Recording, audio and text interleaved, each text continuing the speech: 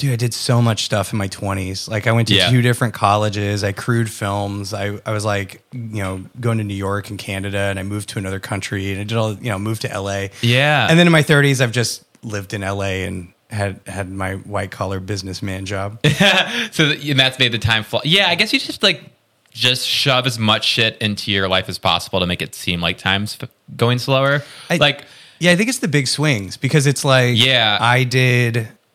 the way my life looked was so different year to year. Whereas now it's more or less like, I work Monday to Friday and I do projects and I write, and that's pretty much it. Yeah, I agree. It is like that.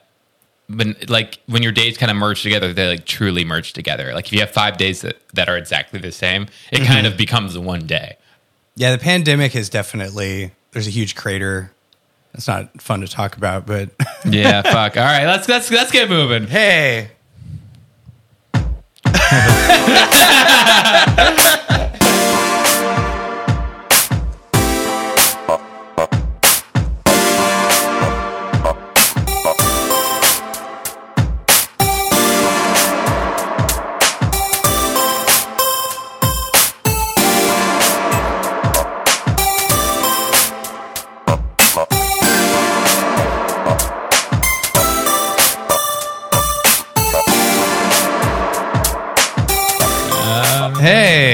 Okay. Hey, we're back.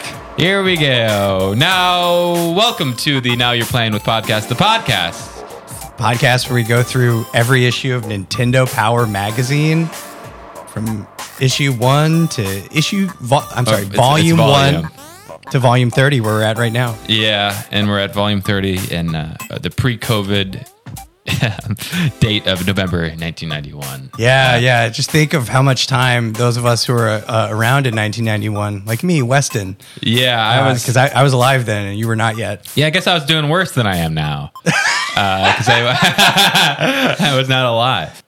You weren't missing that much. Yeah. Do you ever have like there's no internet, a time? Do you ever like feel like if you could have been born at any age, do you feel like you would go back or forwards?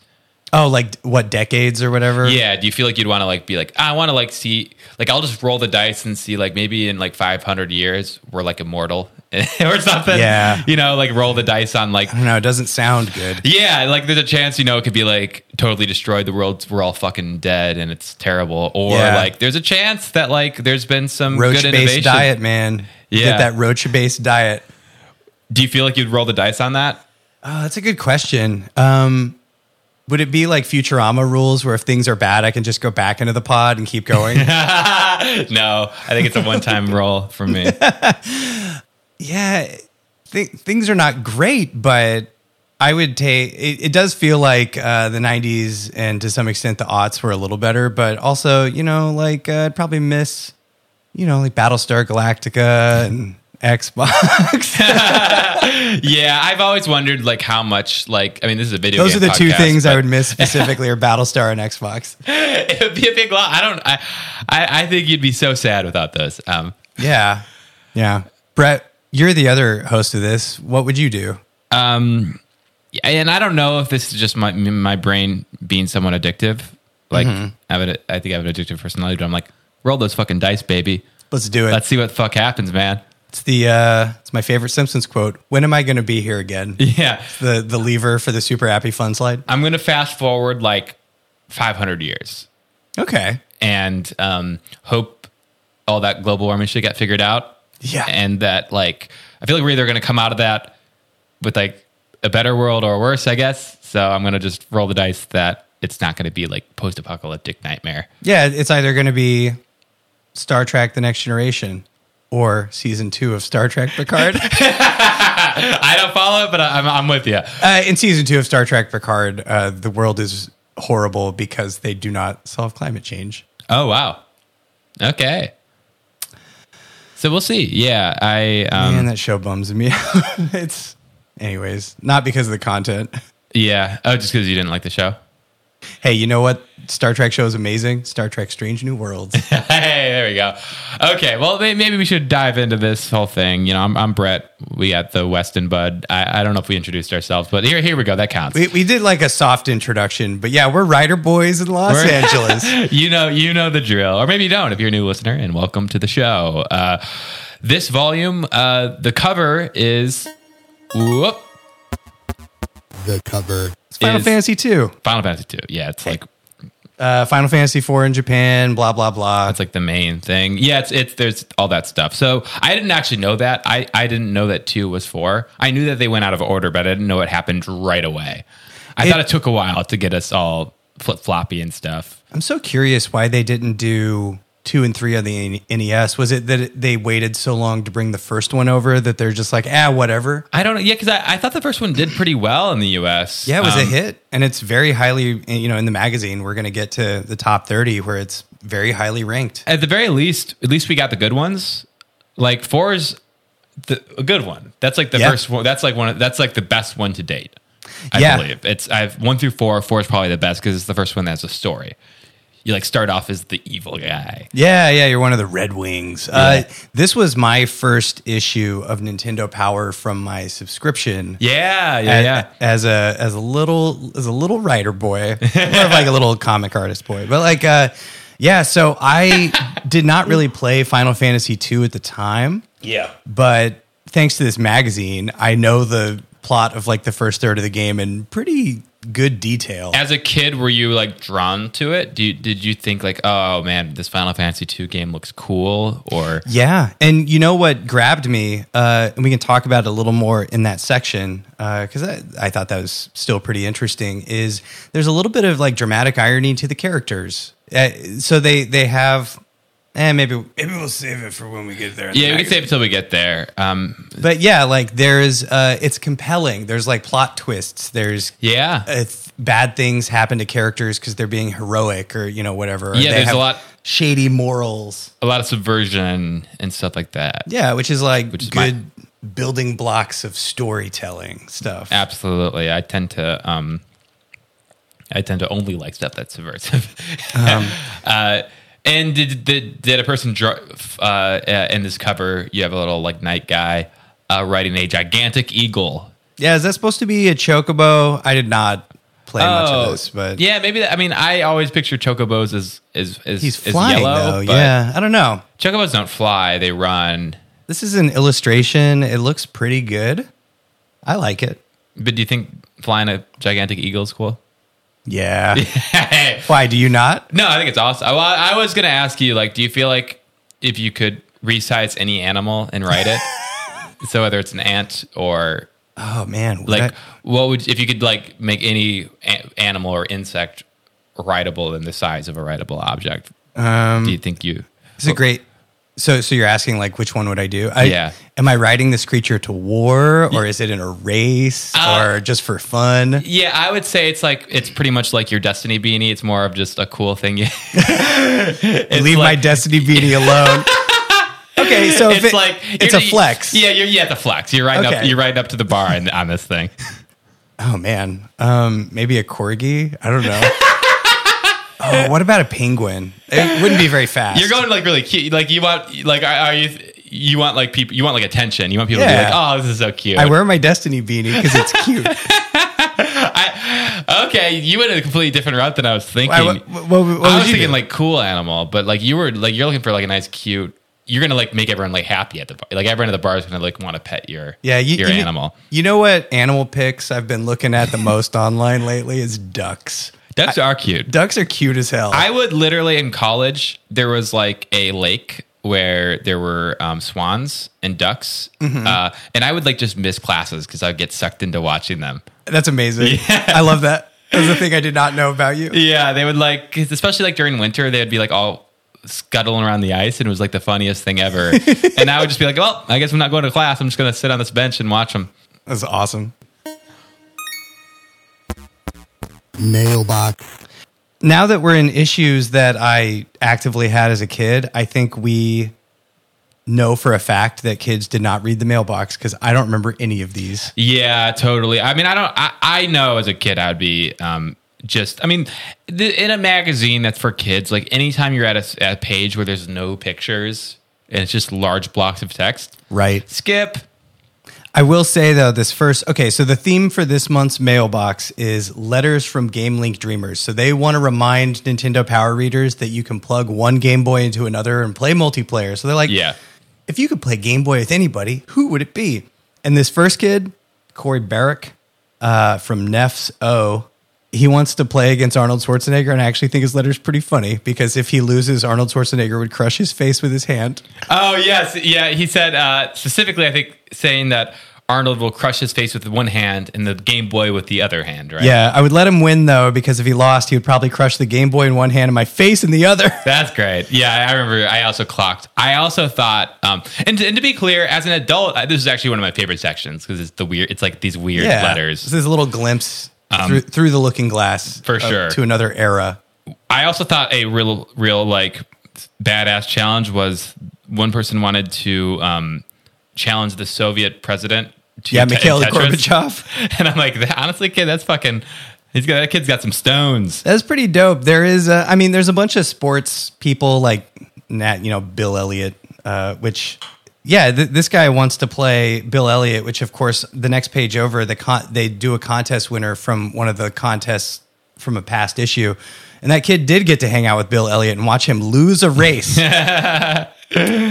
Like Bo Jackson is in here and Michael Jordan and all that good stuff. Yeah, all the celebrities of the time. It was Michael Jordan. Is Michael Jordan hitting a stride at 1991? Oh, he was huge then. I want to say Michael Jordan was a big deal starting in the late 80s. Oh, really? Okay. I really don't know that Michael. I think by the time I knew Michael Jordan was like a big deal, he might have been past his prime. Yeah, because Space Jam was 96, and that's like peak Jordan, right? Yeah. So I think I just missed the heat of it, but that thing was so fucking hot that even as a kid, years after the prime time, he was still a massive deal. Still a glow. Yeah. It's like in Destiny lore, I'm going to keep this in. Wait, hang on. Yeah, okay, go for it. It's the Battle of Twilight Gap in Destiny lore. The legend is where it's one fire team held off an entire army of the Fallen from taking the city, and it's a bunch of characters that are still in the game. And was it Elsie? Not Elsie Bray. One of the Bray kids, the hunter one. Yeah. Her gunslinger shots still glow in the place where they were fighting because they were so powerful. Oh, okay. So there's some aftermath. So dorky, but I thought that was awesome. It's a good comparison. Please cut that though. Okay. You listened to me say the whole thing, so I'm obligated to.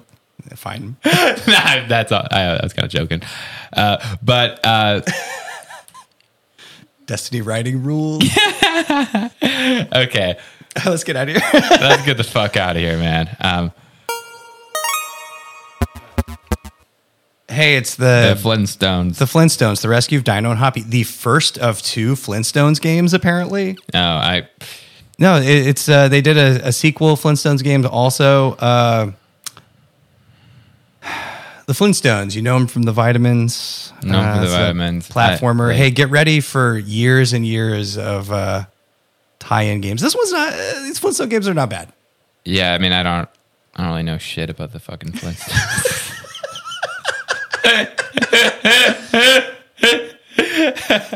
All right, cool. Let's move on.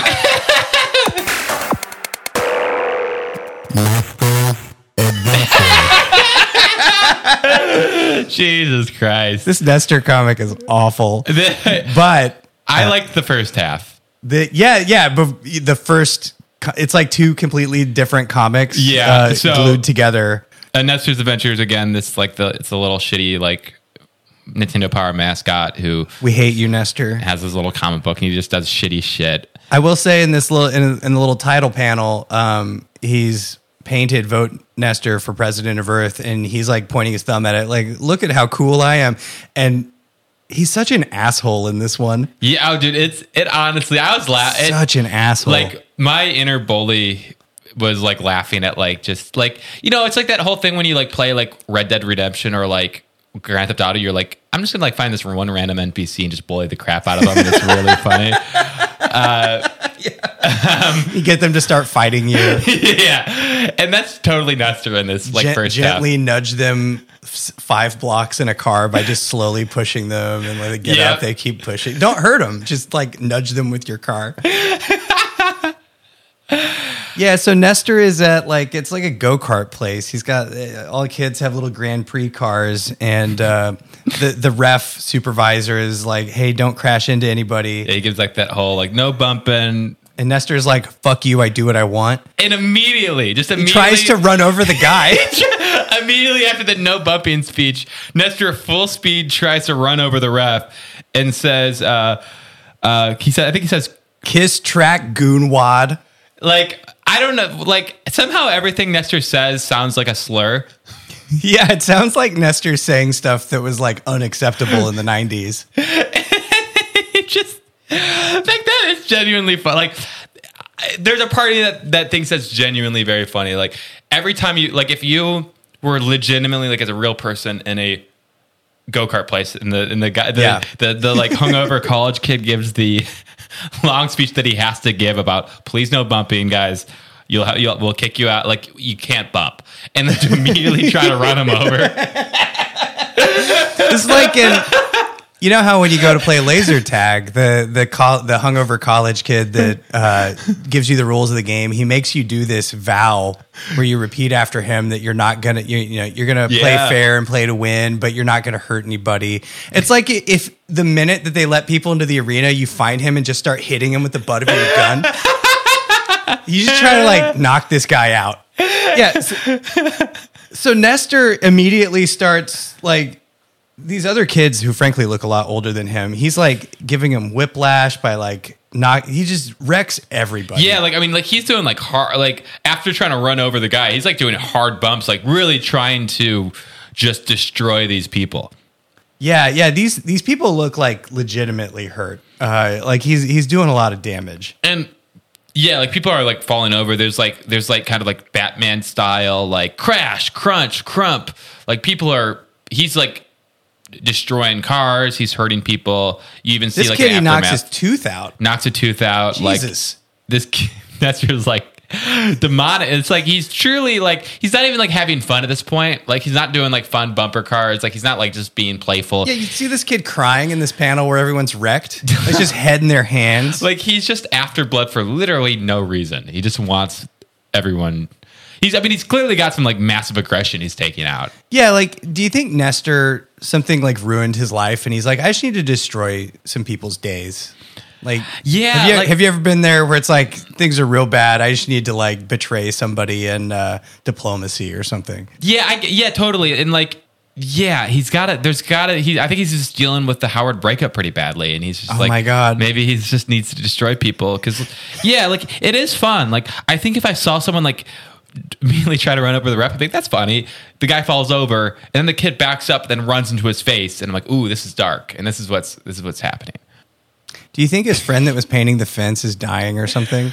He's terminally ill? You think I guess what could be the dark thing that's that kid maybe this is 1990 and we don't really know what era these Nestor comics I could picture that maybe that paint had some sort of toxin in it. Oh yeah, you think it's lead in the water, lead in the gasoline? Yeah, and I'm sure Nestor's not hanging out with the smartest crowd of all time, so I'm sure that kid's eating paint.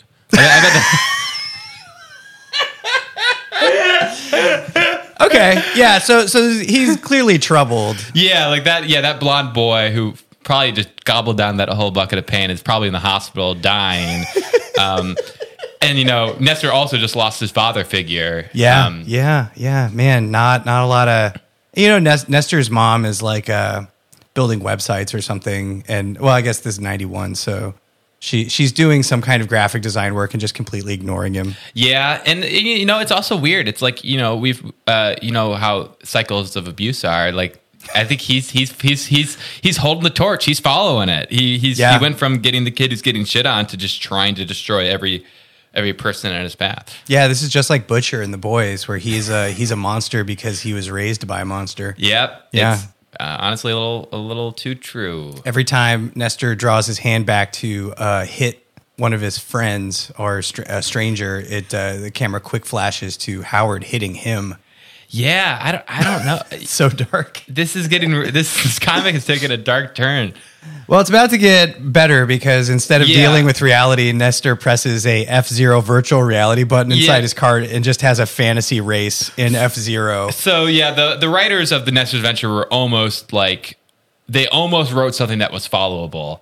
But of course, during this whole second half, they had to completely make it nonsensical. Yeah, he presses the zero reality and just F-Zero characters start popping up in spaceships and saying just nonsense and none of it makes sense. Yeah, so he since nobody was really aggressive towards him in the race, he fantasized that one of his racing opponent is the green alien guy from F-Zero who threatens to eat him.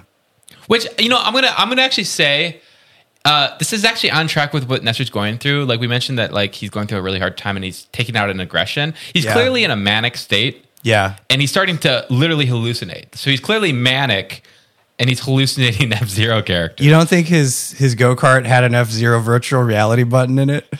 Yeah. I mean, they even state like at the end, they pull him out. So like he is having a bit of a fever dream. Unless you would argue that this is all true and that Nestor's the only one who sees reality.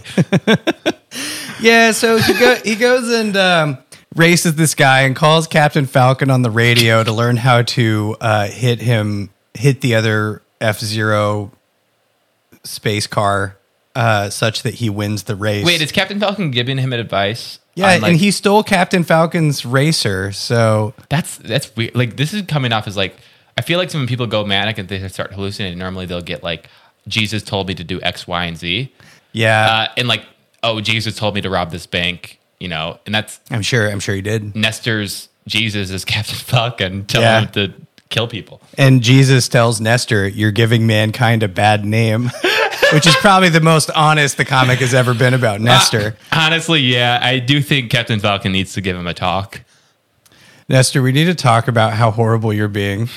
Yeah, so he wins the race, and then the ref guy is like, "I'm going to take you straight to jail." He's dragging him out of the car, and Nestor's like, "I'm a hero to all mankind." Yeah, it's very much like Jesus told me to do it. Yeah, that's the most obvious take is he's having like a mega manic episode. Probably hasn't slept in 3 days. Probably took mushrooms. Yeah, Nestor's imagine like a children's television show that's like very chaste and kind, and it's like all the kids are having fun, and then Nestor comes in coked out of his mind. And just starts hurting people. Yeah, man. No, stop. Nestor's going through a dark, dark path, man. Yeah, the guardrails are off. Quite literally. Like, this comic could have been about him racing these kids, and he literally destroys the race. Do you feel like there's like maybe even an aspect of like, even though Howard was clearly a villain, do you think there was a level of him like keeping him balanced and at bay? Yeah. Like, do you think if this was still Howard and Nestor, Howard would have popped up in the cart next to him and said, "Hey, buddy, have you checked your tire?" Like, do you think he would have like done some sort of scheme to get him to not probably, I think, murder 7 children?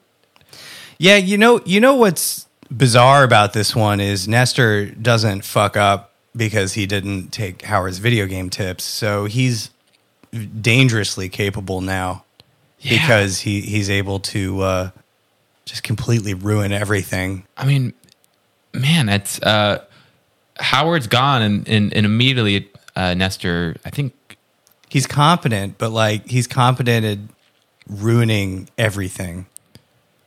And that's not fun. It's not fun to watch. Like, it's painful. Yeah, it really is. I don't think there's hope for this kid. Yeah. I think there's one thing that we definitely are 100% sure of by the end of this comic, which is his paint drinking friend is it's his only hope. Yeah, no, and that kid's about to that kid's like a week out from the grave. Man, this is hard stuff. He's so mean.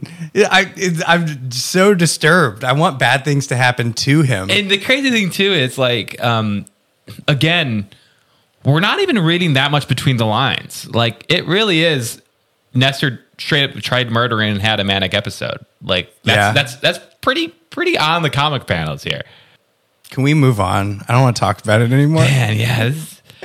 I am not voting for this kid for president of Earth, man. And that also goes towards like mania, man. Like I feel like if you're manic, you think you have the stones to become the president of Earth. Yeah. You know, like he's got that like high. He's like just running on a high, man. This is crazy. You know what the darkest thing is if he did run for president, he'd probably win. Honestly, like I could picture him like as president with like the like sickly paint eating boy as vice president, who's like just like always wearing a blanket. And we should name that kid Paint Eater when we refer to him. You think he'll pop up again? I'm sure he'll be behind the scenes at least. Yeah. Okay. Features. Yeah, this Final Fantasy II feature is cool because when it introduces the characters, you get little details, not just about their skills as fighters in the game, but their story. Yeah, I actually kind of brushed through it. What did any of them stick out as particularly interesting to you? Or I spent a lot of time kind of remembering my experience as a kid reading this, and I always found Kain to be an interesting guy because Dragon Kain or Dragoon Kain. Yeah, he's a dragoon, so he can like jump and he'll be gone for 2 turns, and then he just hits an enemy and does a ton of damage. Oh, that's fun. Because he's in the air falling towards them for like a minute. That's awesome. It's awesome. That's awesome. Yeah, I remember being struck by like his little description points out that his loyalties are mysterious because he works for the king also. But while Cecil, he starts out as the leader of the Red Wings, but begins to have a crisis of conscience because the king keeps telling him to do evil shit. Yeah. And he's like, wait a minute, I don't want to be evil. Kain, on the other hand, from what I remember, is kind of like, yeah, I'll go with you, but maybe I'm not on your side. Oh, so Kain is a little bit like right away, like no loyalty to this kind of, because this game like starts off, the big kind of fun thing about this game is you start off on the wrong side. Yeah. And so the first thing you do is you go to this town and take their crystal, and that like I think it destroys the town or something. It kills the town. You like blow up a town right away. Yeah. I want to point out Dark Knight Cecil, he doesn't look like a Dark Knight. He's wearing white. He's wearing like all white armor, but I guess maybe that's going towards like maybe the bad guys look like good guys. But I also want to point out that he's wearing this like massive, like very like elegant, very like thick armor and no pants. Yeah, Kain is also not wearing pants. Maybe that's just a thing in their kingdom. It's a little like a Roman, you know? Yeah, honestly. Great definition on both their legs, though. They're probably just showing off their legs. Great looking man legs. Yeah, let's call it what it is. They probably got like little weak upper bodies that they're trying to hide. Yeah, the muscles are drawn onto the armor. They're not actually there. And I remember like all the plot beats of the first part of the story that are covered here in the magazine, where they come back from the town and Cecil's like, "Hey, King, why are we doing this?" And the king is like, "Fuck you! Deliver this gift to this village and take Kain with you." So Kain can like keep an eye on him. And then they get to the village and they open up the box and it's a fire monster that destroys that village. Yeah. Super messed up. What an evil guy. Yeah. And that's like, again, like for this seems like for the time, like this is very subversive and very interesting. And like, it doesn't seem like this sounds so interesting for a game this old. Yeah, like that. These are all very like modern sensibilities, and I feel like for the time, I would always expect these game stories to be the night, like the Final Fantasy 1. The knights go to get the crystals, and you're all good, and you're all singing songs and taking baths. And there's like dramatic plot twists where like the last boss is the first boss again, but it's not without clearly defined characters because you just pick your party. So it's just like I don't know, I need 4 warriors. In this one. In the first Final Fantasy. Yes. But in this one, since you have, Rydia, I remember she's the last survivor of that village. Cool. So it's a pretty... You got like the super old sage guy. You've got, you've got all... It's the Final Fantasy thing where you have like a big cast of characters and they're all very different and they're interesting and they have drama with each other and... Totally. Yeah. Like... And that's like the whole point of like Final Fantasy games normally have dog shit stories. Hey, well, yeah. Like, so, okay, that's obviously being harsh. Like, they have some cool beats, but normally they're not like the most followable. And it's normally the cast that really pulls you through the story. And that's like, like a recent example, Final Fantasy 15, which I really liked. The story was really hard to follow, but like you really liked the cast, and like that totally pulled me through the whole entire game.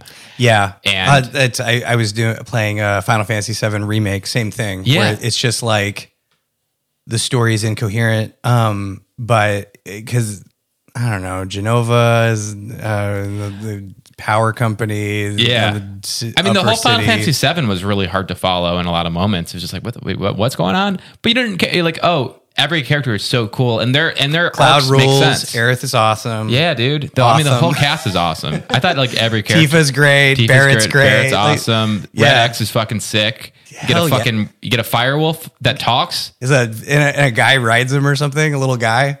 Isn't that's the Moogle. Okay, that's Sid something or Kate Sid or Sith or something. But yeah, I mean that's Final Jesse Fantasy is the best, and they're finally gearing into this. They're finally like, this is the first game where that's. I don't think the other three had this, where they like have an interesting cast. I think the next one would be R3. Their 6. Yeah, is the next game that really legendary hits that. cast. That one actually has.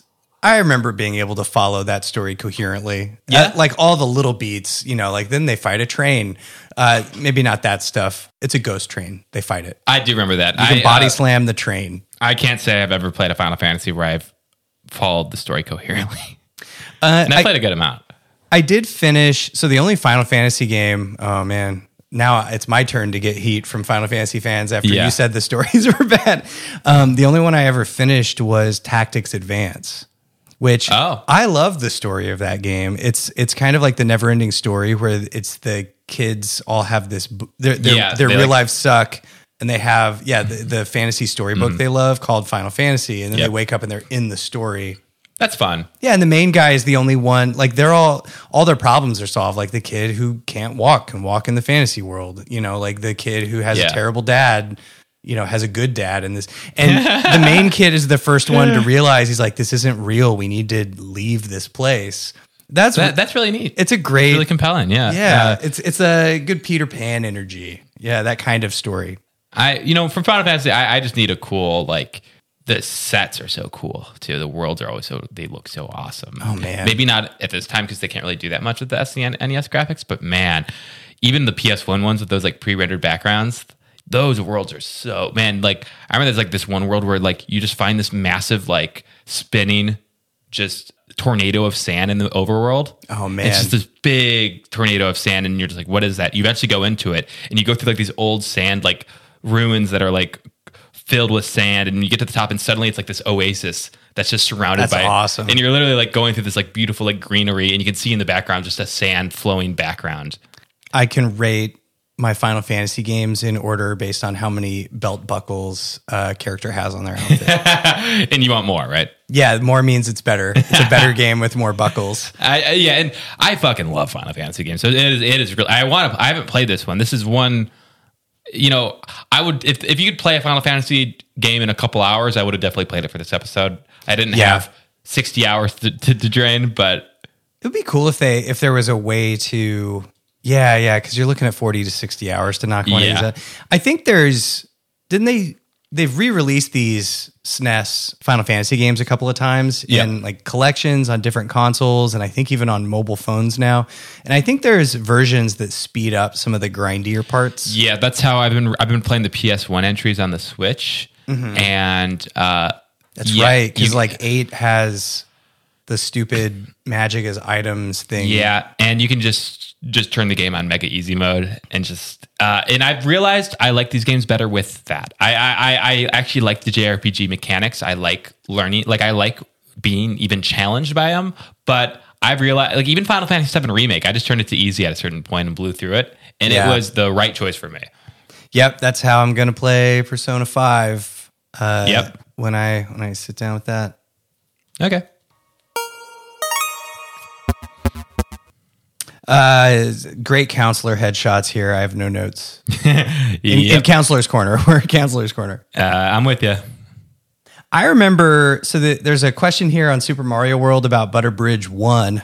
And I remember seeing this before I'd really played Super Mario World all the way through. And it's like, it's hard. And having played this level many times now, it's pretty hard, but it's not that hard. I don't know why this kid is having any problems. Yeah, that's the cool thing. That's like, it's a thing I miss as a kid that we don't get anymore is like when a game felt hard, it felt impossible. It felt like, it really felt like you're at a state where you're like, I don't beat this. Yeah. Like I'm playing Fallout 3 and that was like a childhood game for mine. And like, I remember just like whenever you're in the city of DC, I remember as a kid, I was like, yeah, this is just not for me. This is scary. But like whenever I was in it, I felt genuinely scared and genuinely like, this is like where I'm not supposed to be. This is scary. And as an adult playing it, I'll go those and I still get that feeling. But I also know as an adult, I'm like, this isn't that hard. I can handle it here. But I still have like a little bit of the remnant, like childhood, like fear, which is cool. Man, I was 24 when I played that game. I know. Yeah. And it wasn't like mega child, but it was enough where I was still like not great at games. Yeah, I gotcha. I definitely had, when I was little, I was afraid of the first gap in the first level of Super Mario Brothers. I would make other people jump over the gap for me. So I was intimidated. Do you feel like you have, like, do you feel like that childhood fear still is present if you played it? Do you feel like the same way like nostalgia can tickle you? Do you feel like if you see that gap, do you feel any of that like, ooh, I'm a little extra scared of this gap than I should be? Like that still exists? Not really the gaps in Mario. However, there is a game coming up here in the magazine called Toki that I just rediscovered on Emulation Station or whatever, the arcade version. Yeah. And that brought back like powerful vibe memories of that game, because that game creeped me out on some level. There was something weird and unsettling about it. Yeah. And going back to it, it was like, it's not weird and unsettling anymore, but I remember it being very weird and unsettling. So yeah, I don't know. Maybe we could talk about that a little more when we hit it in the magazine. Have you played any of the Carmen Sandiego games? We're in time as Carmen Sandiego. I have not. What are they? These games are awesome. They're kind of like educational puzzle games that have a kind of roguelike design to them where you get a different villain and a different set of puzzles to solve each time. Oh, cool. They're really cool. It made me want to play some Carmen Sandiego. Yeah, some of those educational games were great. You ever played Zoombinis? No, what is that? Zumbinis is awesome. It's literally like just you kind of like go through like a Sims character creation screen, but it's like very, very generic, and you're creating these like little cute, like kind of almost like minion, like the minions from Despicable Me, like, kind of just like a cute kid character thing, but you're customizing them. All right. And you go through like a bunch of logic puzzles using the things you customized. Mm-hmm. And if you fail them, your characters will just die. Oh, awesome. So like you'll like be in a boat and you're like, you'll get rules in the boat. Like only people with red noses are allowed to sit next to each other. Like you'll get like a long list of rules of like who can sit next to who. And if you can't fit everyone on the boat, you just leave a couple behind and you're just going through stage after stage trying to get to Zumbiniville. And you slowly lose characters as you go through. That sounds awesome. Oh, dude, Zumbinis is the best.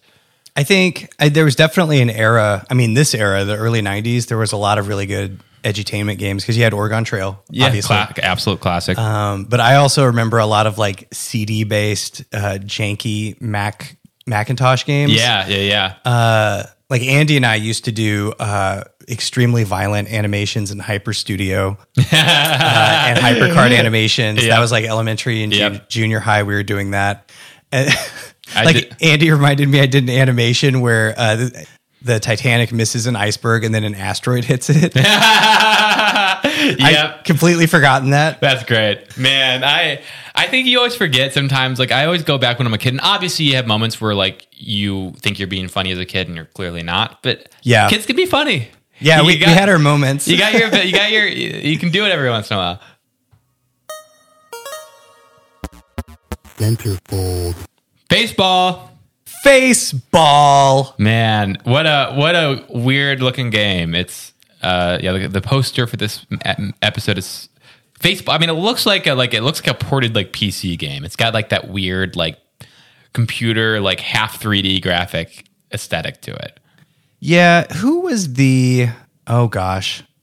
It's weird because like they're really pushing for this one, and I've never heard of it. Like normally, what they're really pushing is like whether it's like a massive success or not. Normally, I have at least heard of it, but I have never heard of Faceball.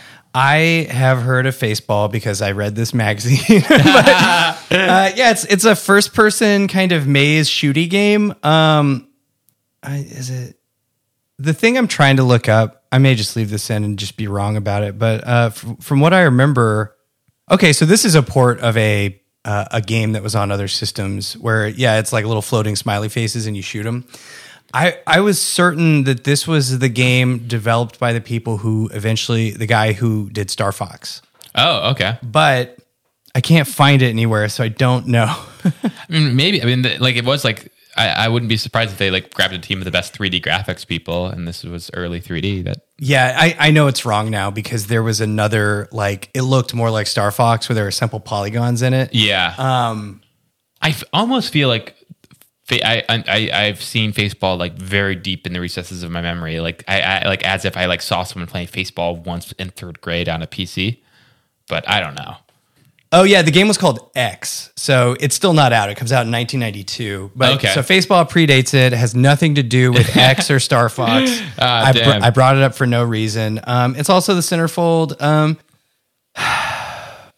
The other side of it's the Tom and Jerry game. Because the Tom and Jerry animated movie, I think, had come out at this time. Yep. Man, do you want to take a break before we have to deal with the Battletoads? Yep. Hey, you're listening to the Now You're Playing With podcast, the podcast. Are you ready? This is the beer break brought to you by Howard and Nestor. Hey, I'm Nestor. Glub up that beer, my friend. Here we go! Hey, thanks. Hey, it's me, Weston. Thank you for listening to our podcast. Yeah, thank you so much. If you've been enjoying the show, the best thing you could do to help us grow would be to share it with a friend. That is the way that we can continue to grow as a podcast. So, no pressure, but if you know somebody that likes weird old magazines and old video games and people dunking on terrible cartoon characters, we'd really appreciate it if you tell them about it. Yeah, like it's like growing a plant. You water it, and your water is sharing it with a friend, and you can watch this podcast. I mean, I don't know what would change for you. We're the sunshine in that metaphor. Yeah, we're the sunshine, bitch. Yeah, and you're the one. Don't antagonize them. All right, let's get back to the guys. Hey, we're at the Game Boy. We're at the Game Boy section, and unfortunately, we're at the Battletoads. I hate the Battletoads. I hate them so much. Yeah, again, I like the Battletoads a little more than you do. I like the kind of slightly grungy, rare aesthetic. I feel like they're always like... There's a lot of black leather and buckles in the Battletoads aesthetic. We have, like this title thing is just like a bunch of illustration. It's an illustration of like the main villains and the toads, and is a princess and the bird guy that one of the toads is in love with, and, and the Dark Queen or whatever. Yeah. Oh man.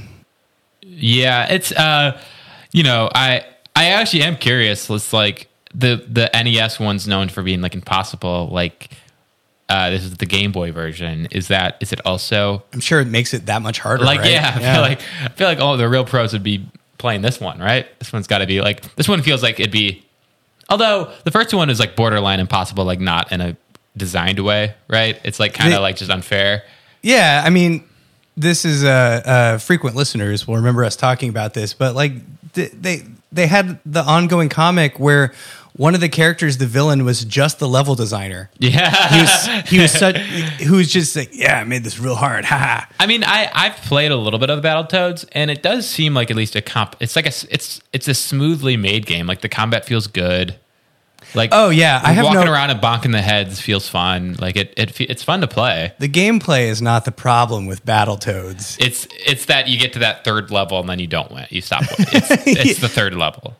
Yeah, I mean that's like the dam level with Ninja Turtles, where it's just like it gets super hard, and that's the wall that no kid got past.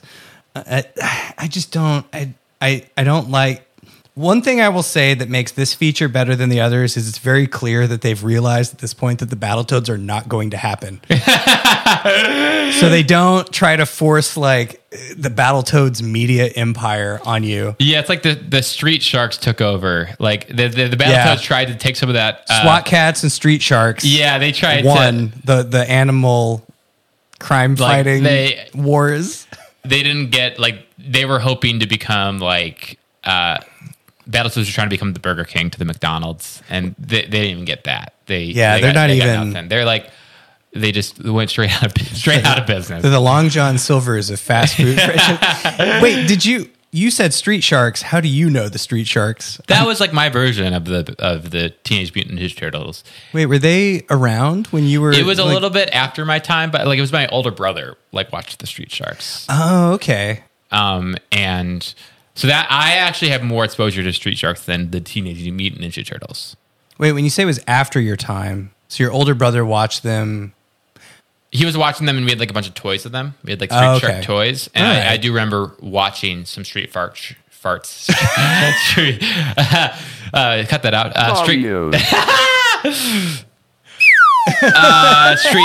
Street Sharks, and I don't really remember it. I was like so little, but I do remember. I've got like very like young, hazy memories of Street Sharks. Okay, and zero memories of the Teenage Mutant Ninja Turtles, other than like seeing them on shirts and seeing because they were before your time. Yeah.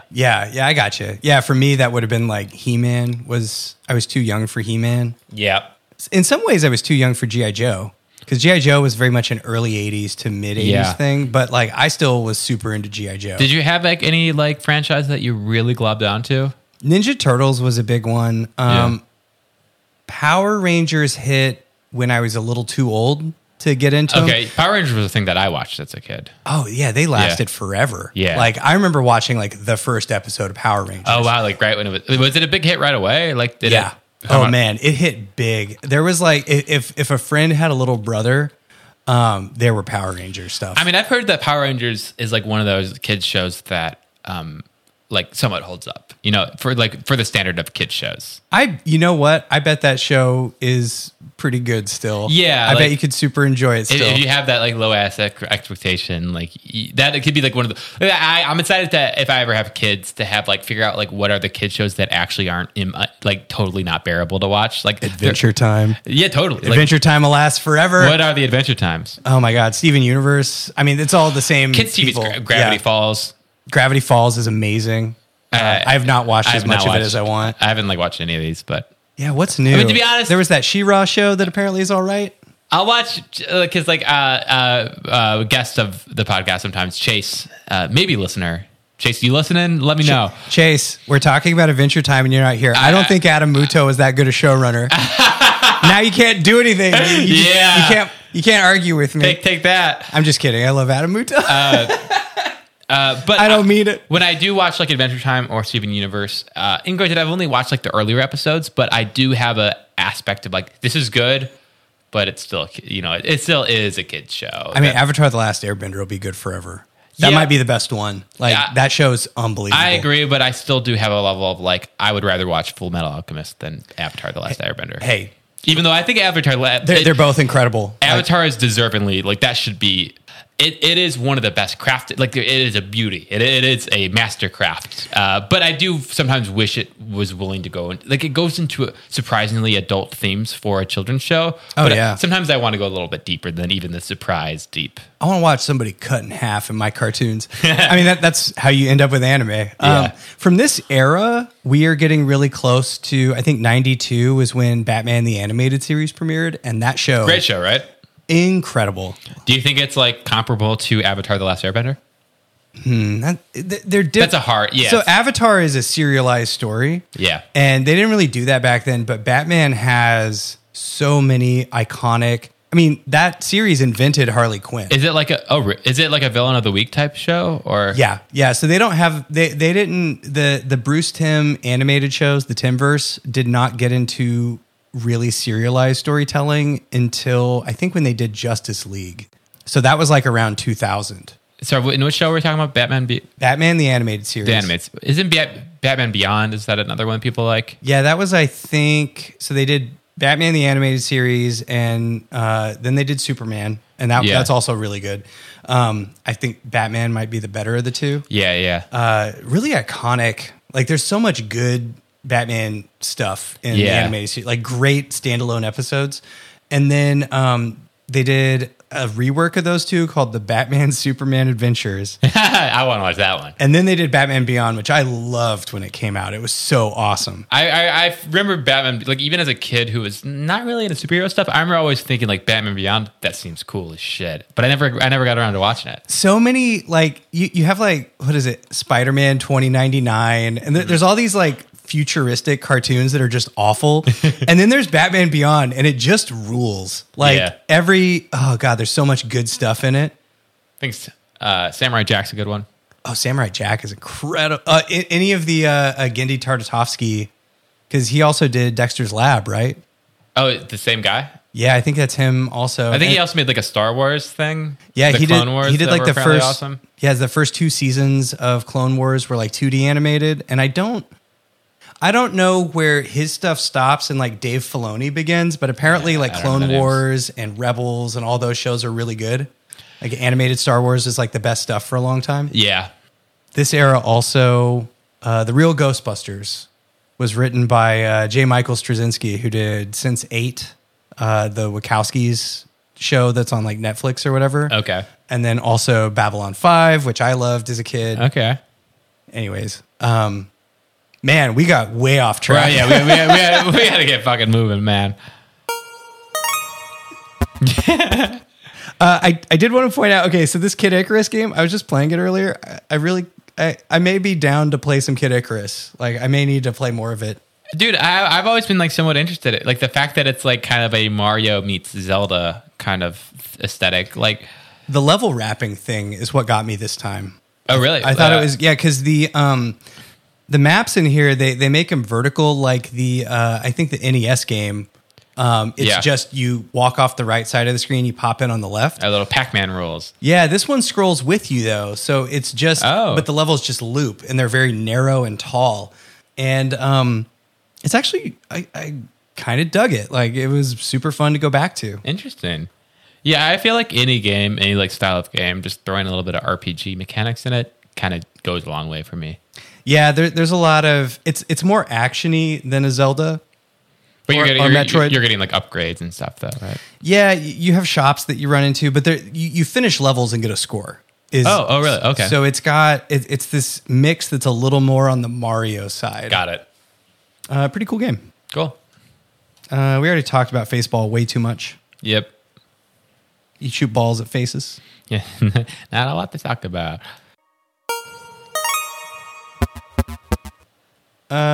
One final thought about the Game Boy. I lied. Honestly, most of the games in that Game Boy section are pretty good. Oh, you're turning around. Yeah, maybe they've figured out how to make better Game Boy games. But I would maybe push on that a little bit. None of them are iconic. None of them are better than their original counterpoint. Like they all tend to be still. Kid Icarus might be. Oh, really? But yeah. Okay. Good point. They all still seem like compromised versions of the console experience. Totally. Anyways, sorry, listener. Sorry. We're here at the SNES Showcase, so now they're going to go over all the new SNES games. I don't really have a lot to say about Super Tennis, except tennis is always fun. Yep, I'm with you on that. UN Squadron. This is a game I've played a fair amount of. It's a scrolling shooter, horizontal, and it's based on a manga series called Area 88 that also has like an anime OVA, so like a direct-to-video anime show. So I've always wanted to go watch it because I'm wondering what the hell the story is. Because it's like Desert Storm jet fighter stuff. But anime?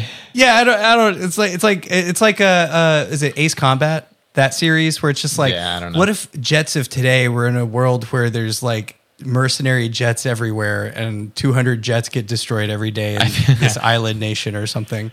I feel like I'm always kind of like bored by plane stuff. I feel like it was like planes are boring. Well, no, it's like, I don't know why that's funny. I think that's very funny. Yeah, I feel like my dad always tried to he was like in the Air Force and he was like a fighter pilot. And wait, he was a pilot? Yeah. Oh, I did not know that. Yeah. That's super cool. What did he fly? A20, A50, I don't know, A something. Was it A20 Warthog? Yeah, I think it was He flew Warthogs? Yeah, they drew. Dude, I want to meet your dad. I want to talk airplanes with him. Yeah, but I think as a kid, like having your dad do that and always talk about it made me be like, I don't care about it. Like, I feel like if you're a dad, you can't try to push something on your kid or they're going to hate it.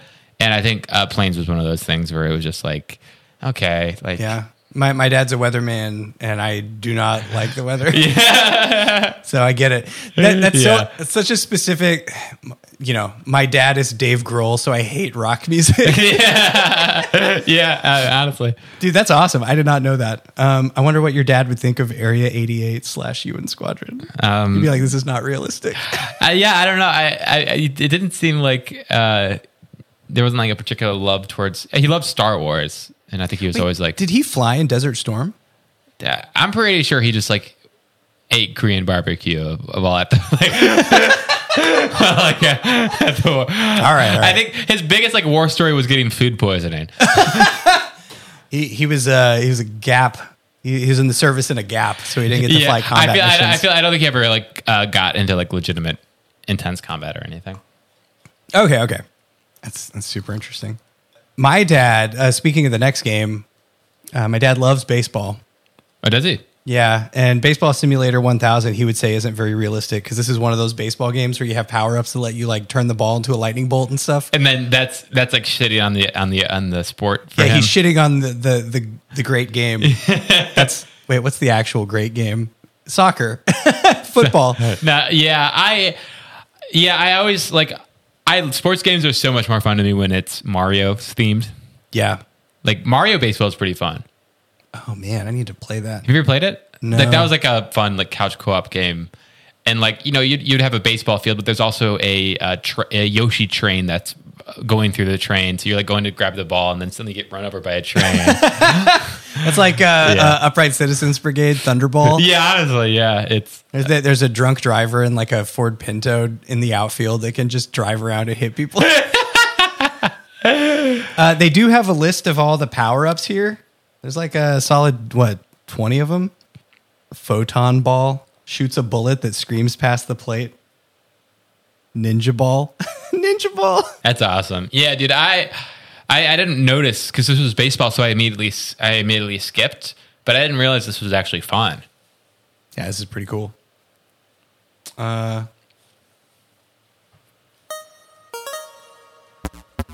Players Poll Contest. Hey, if you win this contest, you get to go to a basketball game, an all-star game. But yeah, I mean, going to like a big sports event sounds fun. Like, yeah, that sounds like a great time. If I like sports, this would be cool. That's what I wrote in the notes. Yeah, I think I kind of like sports. I think I would have fun going to this. Like sports events are always pretty fun. What I really liked about this was they were showing off the new jacket, and they just found a new guy who kind of looks like Howard. Like, yeah, second prize, you get a EA Sports Network jacket and hat. Yeah, and it is a guy that looks a lot like Howard. Like Howard is getting a little too old for the job, so they just grabbed another young, bright Howard alike. He kind of looks like Howard the Warehouse. It's like Howard Phillips crossed with frequent podcast guest Chase. A little bit. He's a little chasey. I'm with you. I'm with you on that. Yeah, and third prize is that T-shirt again. That's actually pretty good. Yeah, they get up to the T-shirt.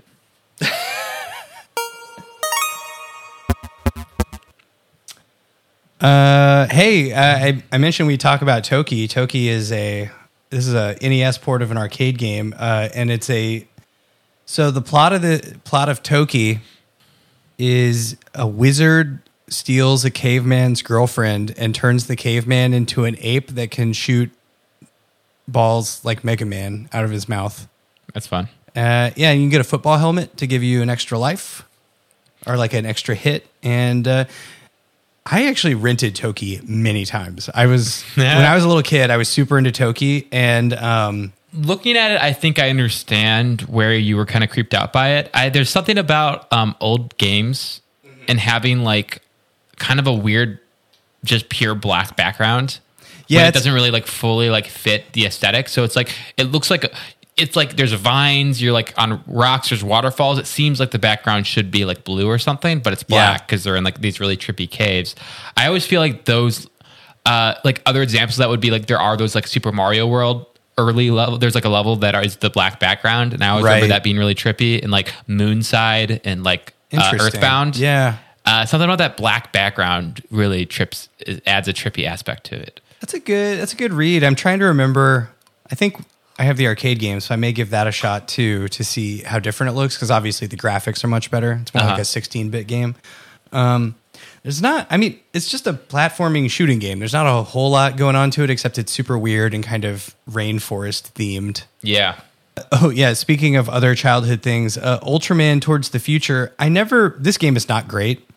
But the show that it's based on, I think I've mentioned on the podcast before, it's super weird, and I was really into it, but it was almost impossible to watch as a kid because it only came on during the day, during weekdays. So I only saw it when I was homesick. Yeah, that seems like a weird, like, sick at Twilight Zone was like the weird sick at home show for me. And I was a kid, so I didn't fully appreciate it, but. I did finally. So this show, I was able to get a hold of the soundtrack and watch it on YouTube like 10 years ago. And it's actually super cool. Yeah. Because it's like... Huge in Japan, though, right? Yeah, Ultraman's a big... the franchise is a big deal. And Hideaki Anno, who did Neon Genesis Evangelion and the latest Godzilla movie, is doing an Ultraman movie. Which, fuck yes. All right. Like one of the greatest filmmakers That's what I'm talking about. Yeah, this show's super weird because it's a Japanese franchise, but the show is English. They shot it in Australia. Oh, really? So it's English-speaking actors. But it was like dubbed, like in Japanese, it had like just Japanese subtitles, or they either dubbed it or subbed it in Japan. Subbed, yeah. And so it's like Australian-themed monsters and stuff. Wow, that's it. That's interesting. Some of the fights are, I mean, it's kaiju fights. So it's like fake cities, and they're throwing guys in slow motion through buildings and shooting lasers at them. And honestly, it rules. It's a cool show. Yeah, that's sick. I have wanted to like go through like and watch like all the old kaiju type, like just Godzilla, Ultraman. Like there's a part of me that does want to watch those originals. It does make, me too. I guess there's that animated Ultraman Netflix show, but I have not gotten super into that. It's the top 5 or top 30. Top 30. Maybe read the top 5. I can take it. Okay. So yeah, what this do we got? Really low energy. Yeah, okay. We're thrilled to be here. We're 3. What are the top 5 video games? Top 5 NES games. At number 5, somehow still in the top 5 is The Simpsons: Bart versus the Space Mutants. 7 months strong in the top 5. Bart, no. Number 4 is a TMNT2 arcade game. All right. That's good. Number 4. Number 3, the Battletoads. No. I'm cool with that. I'm okay with them sticking. They don't deserve to be here, but they're working their way up. They're in the top 5. Number 2 is Final Fantasy. All right. 15 months. And then still at number 1 for so long. 2 years Super Mario plus. Bros. 3. That's crazy. Wild. 25 months. It's a really good game. You serious? Hey, number 6. I wouldn't normally call out something outside of the top 5, but it's Crystalis. Legend of Zelda is lower on the list than Crystalis is. Although Legend of Zelda has been on this top chart for 38 months. Good Lord. I'm glad that the Teenage Mutant Ninja Turtle arcade game's dropping a little bit, because it's a good game, but it doesn't deserve. It was like, it beat Super Mario. The only time Mario Bros. 3 was beaten out by a game was by the Teenage Mutant Ninja Turtles. Turtle Mania 2. So I'm glad they're getting, falling down to where they probably should be, which is a little bit lower. It's a solid like top 10, maybe top 30 game. So it should be on the list. Put it in. Yeah, it's we're pretty settled at this point. Like Bill and Ted is at number 30 on this list, but that's not going to last. No. But yeah, the rest of these games are kind of the NES games. It really is. Yeah, it is like I think we've mentioned this before, but like every game on this list, they specifically like say when a game's like a newcomer, a lot of the newcomers are like clearly going to be gone next month. And the rest of the games are these really tight top tier games. Yeah. I love this month's celebrity profile because it is Freddy Krueger. It's Robert Englund. Yeah. super awesome. Is Robert Englund the name of the Freddy Krueger character? Or He's the actor that plays him. Okay, so they're not doing like another Bart Simpson where they're pretending to like talk to Freddy Krueger. No, and I actually did read this whole profile, and this is probably the least bullshit one that they've done. Oh, do you actually think there's a chance that it's real? Yeah. He's like talking about, I don't know. He's just like having some fun with. It's lighthearted, even though it's a horror character, and he lists his favorite horror films, and I mean, these are scary movies. I think the one most people would recognize is Rosemary's Baby, but they don't really talk about scary, Freddy Krueger killing people in their dreams. Yeah, they're not like, what's your favorite movie? I like stabbing people with my... My favorite movie is stabbing people. It's not a movie. It's killing people in real life. Have you ever seen the Freddy Krueger movies? I have not. I think I've seen the one I've seen the most of is Dream Warriors, which I think is that the third one? Okay. So I've not seen the first. I've seen the Simpsons parody of it from the Treehouse of Horror episode more than I've seen the actual movie. I've seen like only parodies of it. I mean, it's a very good premise of a scary movie. Yeah, between Simpsons and Rick and Morty, I've seen more parodies of Freddy Krueger than actual Nightmare on Elm Street movies. Like I've played as him on Mortal Kombat. Oh right. Oh man, I got to try that. I have Mortal Kombat downloaded. Nice. It's fine. Robert Englund seems like a fun guy. Yeah. And yeah, he does recommend the Power Glove, which I think is messed up to do. Yeah, with his claws on it. Yeah. But it's fine. Good. Is that a photo of him with the Power Glove that has claws attached to it? I believe we have a picture of him wearing the claw and the Power Glove at the same time. The claw hands. That's fun. It's pretty good. I would love a fourth one where he just has a Power Glove. Okay. Wait, a fourth Nightmare? Didn't they do like six Nightmare on Elm Street? Whatever. Fucking like a new Nightmare. A new Nightmare where he just has a Power Glove, and kids like follow him and say like, "That's cool." I did when the remake came out with Jackie Earle Haley as Freddy Krueger. Mm-hmm. I did do the Halloween Horror Nights maze of Nightmare on Elm Street. It was pretty dope. Okay, that's sick. There's a lot of walking through, a room, and then the walls are actually just sheer fabric. So they cut the lights in the room, and there's a bunch of shit in the walls, like hands pushing out towards you. It's pretty awesome. Okay, yeah, I'm in for that. That's badass. We're here at the Pack Watch. This Empire Strikes Back game is not good. And I had it. I got it. And I really should have not gotten it. And I want to apologize to my younger self. Yeah, none of these games seem like total wins. They're all... The Lemmings seems fun. Yeah, Lemmings would have been... That would have been the better pick. I kind of wish I gotten Lemmings. That game's up. Fucked up. That's pretty much it, isn't it? Yeah, I think that's it. There was... so before we get to the end of the magazine, the letter from George Sinfeld, the Power editor, he is apologizing for the Robin Hood issue, which we did. It was a couple episodes ago. Yeah. That game's still not out as of this issue. Oh, really? Something happened and it got delayed. So he's like, hey, listen, I'm sorry about that. Making games is hard. That's super funny. I thought you were saying like he was apologizing. Guys, we fucked up. That issue was so shitty. The art was bad. With so many typos. We did such a bad job. I'm sorry. Yeah, the list of games on this next issue is pretty strong. Metroid 2, Tiny Toon Adventures wasn't bad. Batman Return of the Joker looks incredible for an NES game. Okay. And ActRaiser is a cult classic. There we go. It's gonna be a good month. We did it. What? Hey! Here we go. Wow, look at that. End of the magazine. Are you kidding me? We got to do our ratings. Was this a bad issue? Yeah, there really wasn't a lot. Final Fantasy. We talked about Final Fantasy for a while. That was fun. I'm gonna be honest. I think we tried to squeeze more than it was worth. Oh well, all right. I'm sorry if you felt squeezed, audience. We got to give our ratings. Should we rate the issue? Yeah, I'm not. I mean, it was actually a pretty good Howard Nestor's adventure, if I'm being honest. But yeah, let's rate the issue. I'm a fucking 3. You think it's a 3? Yeah. What are the 3 points for?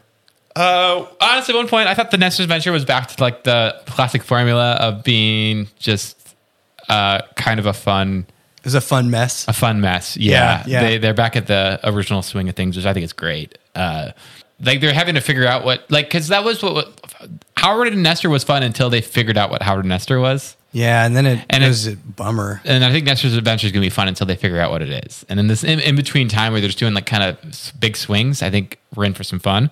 Yeah, it's getting close to them figuring it out. You can feel it. I think number 2 would be the Final Fantasy feature was pretty good. Yeah. Okay. And number 3 was your first issue, so I've got to give it a little bump for that. All right. I'm gonna give it. Oh man, I want to give it a joke rating. I will give it a 4. Where I will give it points for games I did not play at the time that I wish I had that are in the magazine. So, for example, that Carmen Sandiego game, probably would have really enjoyed that. Yeah. I wish I had gotten that instead of The Empire Strikes Back. Absolutely. What else? The UN Squadron game. It's the Lemmings game. These all look better than the games I actually ended up playing at the time. How does it feel to like the first issue or volume you ever got is just a total Steven piece of shit? How's that feel? I'm really struck by how much of the Flintstones game I committed to my permanent memory. Like it's really definitely taking 2 points off for that. Yeah. The Final Fantasy game, actually, I mean, I think what struck me most in all seriousness is how much of the kind of dramatic building blocks of this Final Fantasy game kind of stuck in my head as like, this is how you tell an interesting story. Oh. So it's kind of like a formative writing thing, is not the game, but this feature in the magazine. Maybe bump it up to a 5. Nah, that's 4. Okay. All right. Well, they can't all, every volume can't be great. They can't all be bangers. Can't all be bangers. Most of them might not be, but we're going to keep going through them. I'm excited for, committing to just only covering half the volume. Wait, how are we? I don't know, but like I feel like half of the shit, over 50% of this magazine, I just not want to talk about. I mean, that's not a new thing. No, we have not. It's not. If this show, if we literally went feature by feature through the entire thing, each episode would be 3 hours.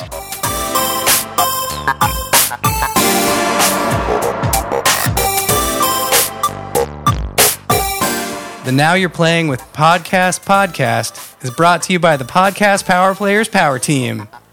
Music by Games Cameron.